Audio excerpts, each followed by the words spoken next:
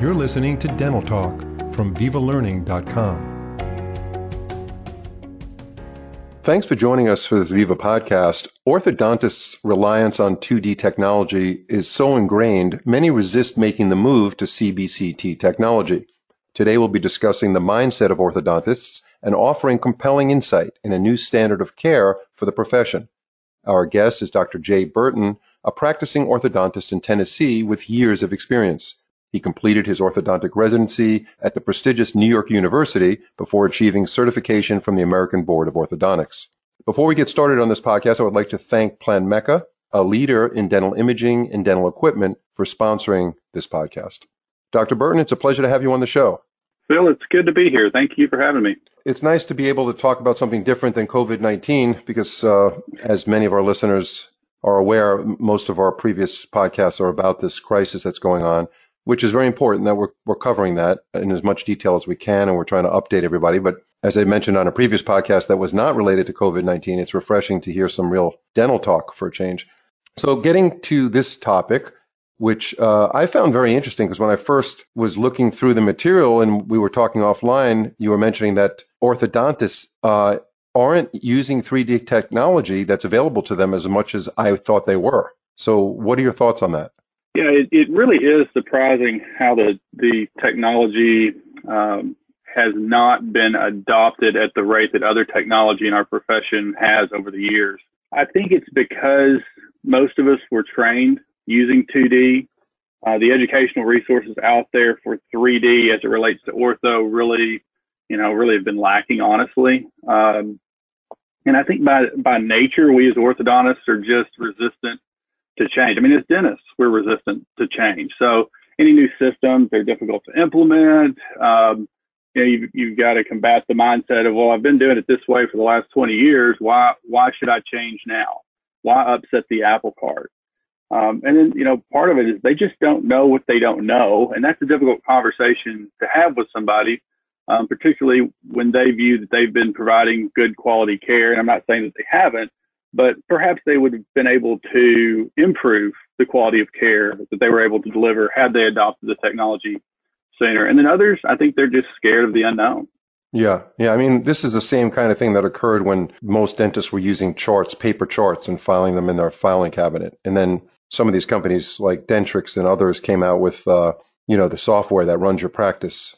And they had to computerize their office, and they thought, I practiced for years with a folder, drop the documents in the folder, and what's wrong with that? So, now we look at that, and it's insane to run a practice like that.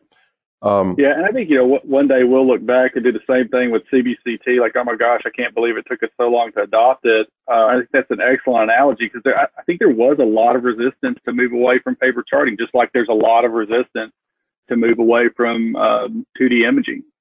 Right. And the same thing's happening with CAD/CAM. I mean, there's a lot of doctors that rely on their labs, and I see that. The same thing probably occurred just with the GPs that moved to digital radiography from developing film in the darkroom.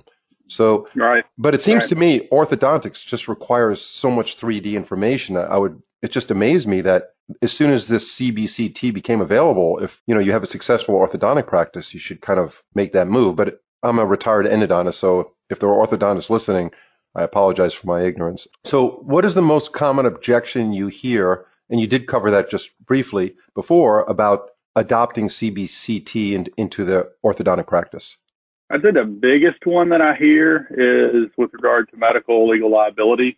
Because we are imaging such a large field of view on our patients, that opens us up to liability that not that we wouldn't have otherwise, especially nowadays with the access to the technology that exists, but certainly we feel a greater responsibility to be able to review that information, or at least to send off to a radiologist to have it reviewed. It really centers around that liability concern. Following that, it would be just a lack of knowledge or experience of how to use it, how it would affect their office. But those are really the two biggest ones, the medical legal issue, as well as the lack of knowledge, experience, and then kind of how it would affect their office. So medical legal, are you referring to missed pathologies? Yeah, exactly. It's that, I wasn't trained to review a CBCT volume. I wasn't trained to identify pathology. But the truth is, Bony pathology in the head and neck region, I mean, at least in my programs, that we covered that pretty well. Now, granted, we were using 2D radiography to do so for the most part. I think we are at least able to identify, hey, something looks off here. I need to get a second opinion on this, and I'm going to send it to a radiologist just to be sure. Or, hey, something looks off here. I'm going to send this to my oral surgeon and ask him, hey, do you need to see this patient, or is this something I need to worry about, or should I just follow up with new imaging in 6 months? So I think there's some liability concerns out there, particularly as it relates to pathology. Most of us have found ways to mitigate that, either through using an external company like Beam Readers or 3DDX, or just getting to know your local oral and maxillofacial radiologist to let them do the volume reviews, the CBCT reviews. Now, is there some sort of pushback based on how deep the orthodontist is into their career? So, you take an orthodontist who's been practicing 25 years, you approach him with CBCT equipment or imaging equipment, and they say, well, I've been doing this, like you said, for so long, and I only have X number of years left in my career. Now's not the time for me to make that change. How does demographics work?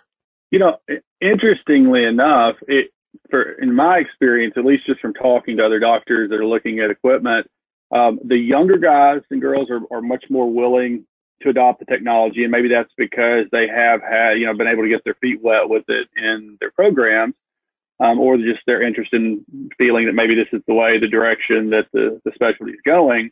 So they seem to be particularly interested in it. And then the older docs, I'd say about 5 years away from retirement, that are thinking about selling their practice and, wanting to update some of their equipment, they start to look at it because in their mindset, if I have some of the more advanced equipment, maybe my practice will, be more attractive to a doctor looking to purchase it. It's really the people in the middle that I think have shown the most resistance to the technology. And I think that's because, it's taken them 5 to 10 years to kind of get things, where they're running smoothly and they're not having interruptions and things are just kind of working. And then to consider basically taking a piece of equipment that you're going to have to learn yourself, teach your staff to learn, that's going to cause you to put new systems into place. I think that might be the reason for the hesitancy, but early adopters would be not early adopters, the ones that are more willing to adopt the technology, I think either fall on the younger docs, not, let's say 5 years out of residency, and then the older docs looking to sell their practice in the next 5 years. Yeah, that's very interesting. That's a great answer there. It's an analogy you can make to, like, you're trying to sell your house and you put a pool in a year and a half before you want to sell the house. It brings the value of the house up, so it's, you'll get it back when you sell it possibly, but and it makes the house more attractive. But then if you put the pool in earlier, you could have swam for 10 years and enjoyed it. Right. Yeah. Absolutely. And that's, I think the technology is going to be accepted within the industry, if for no other reason than radiation hygiene. The fact that you can get more information at a lower dose of radiation than 2D imaging, for me, that makes it almost a moral imperative to purchase the technology whenever it's time to replace your equipment. Can you give us 3 top reasons the orthodontic community needs to change their standard of care? I think number one, it has to be about the patients, and that there's no doubt in anyone's mind that's used 3D that it's absolutely what's best for the patient. For no other reason, like forget that it's better when you're trying to diagnose and treatment plan a case. Let's say that that's like an accepted fact. The other reason is just radiation dose alone. Why would I go out and buy a 2D PanCEPH machine, digital PanCEPH machine, that's going to dose at a higher radiation level and then get less information with that?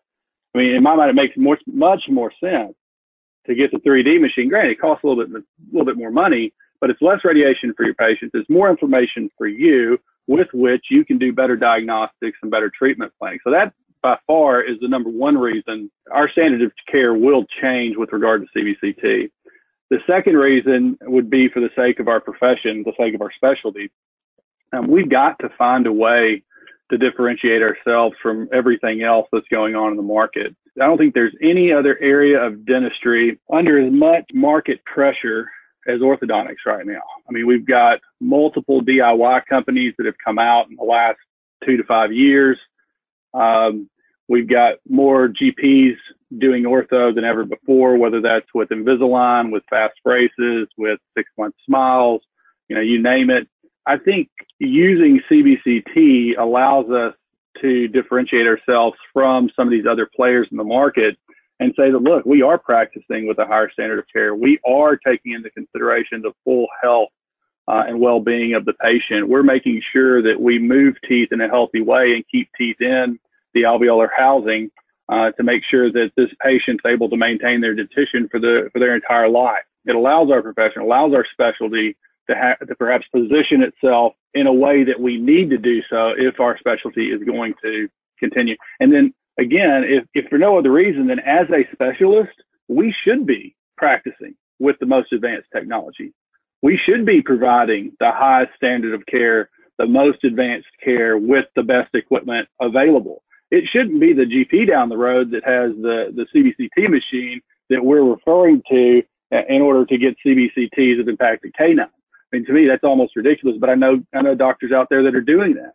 It should really be, we should be leading the charge on this and practicing at the highest standard. And I think to be able to do so, we really are required to practice with the latest technology and the best equipment.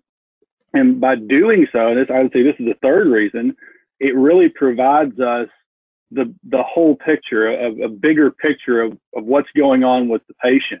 We're able to look at airway. We're able to look at the alveolar housing. We're able to determine the torques and the tips that are needed to position teeth within the bone. Without CBCT, you're really limited on looking at buccolingual movement of teeth because really the only way you can is with CBCT technology. And that is the one, when I look at the different views that you can render using a CBCT, the most important view to me are the slices of the individual teeth, looking at buccal and lingual movements to help me plan my torques and whether or not I can procline teeth or protrude teeth or retract teeth or tip teeth. Without that information, I feel like you're guessing. And I don't like to guess. I don't like my doctors that treat me and my family to guess. Why in the world would I want to practice in a way where I'm having to guess, particularly when the technology is available where I don't have to guess? So now I can know. So why wouldn't I want to know? And I think really it comes down to the two reasons we talked earlier. It really becomes back to liability, medical legal liability with regards to mispathology, and then just a lack of knowledge and experience with the equipment and with CBCT imaging. Yeah, those are all great points, really great points, Dr. Burton. And thanks for sharing that with our audience. So tell us about some of the equipment that you're using. Our audience always likes to know what the KOL is using. And I know there's quite a lot of options out there regarding CBCT. There really are. And I'll say this as a caveat. I mean, granted, I am a KOL for Planmeca, but I bought my ProMax Mid machine probably 2 or 3 years before I ever started working with them in a KOL capacity. So I can tell you the reason that I bought the machine was because I felt like it provided the best image quality. The long-term ownership costs were less than the competition, and the warranties and everything that were in place were better than the competition. So I just felt like it was not only the best image quality, gave me the best diagnostic information from a cost perspective, practice management perspective. It just made the most sense financially. I use the ProMax Mid for CBCT imaging. I have their Emerald S scanner for intraoral scanning. Other technology in the office, I have a Form 2, a Form 3, and a Form 3B printers. And I should also mention I am an advisor to Form Labs, so just being full disclosure. The big technology or the big ticket item technology that I use in the office on a regular basis. So how does one make the decision on what technology to purchase, number one? I mean, I guess they have to shop around, but let's say they're interested in the Planmeca imaging equipment you mentioned, and you mentioned the ProMax 3D Mid. So do they get to, do they have to go to a showroom to see how it works? Because obviously Planmeca can't send these doctors a sample. So like as a consumable restorative material. So what's the best way to proceed to decide, okay, you know what? I heard about the ProMax 3D Mid. I'd like to see how it works. What do they do? Historically, if it wasn't during the times that we're facing right now with COVID-19, it would be you would go to your trade show and you'd get to see it there. Absent of that, I think it's a matter of working with your sales rep in your area. Chances are they've sold a machine to somebody close by. And I would be happy to have another orthodontist come to my office and take a look at it and see how I use it and just visit. It's no big deal for me. So I think doctors helping doctors via the sales reps can help facilitate that. And if I was looking at equipment right now, there's really, as an orthodontist, there's really two machines that I would consider. One would be the one I have, which is the ProMax Mid. What that is it's a little bit smaller field of view that's been stitched together to render a full field of view volume. And the other machine that I would consider would be Planmeca's latest and greatest, which is the Viso, which is an amazing machine. And it's a single pass machine. Image quality, if you're going with Planmeca, image quality is obviously at the forefront of everything that they do. And they've been known for that for years. So it really comes down to, do you have a little bit of extra change in your pocket to pay for the Viso to get the single pass? Or are you really more being a little economical and, happy to have the two pass machine? And, if I was buying right now, part of me just wants the latest and greatest and the most advanced. So I would probably lean toward the Viso, because if you look at it from a monthly payment standpoint, you're not talking about that big a difference in monthly payment amount. Then you get to work with the latest and greatest technology. And I like to do so. So that's just my perspective, my point of view. Take it for what you will. Yeah, and those machines also do 2D imaging, correct? Correct. So and I'll tell you a funny story. My ProMax Mid will take a 2D pan as well as bite wings. I think it will even do tomographs for TMJs. It has a full range of options on the 2D side.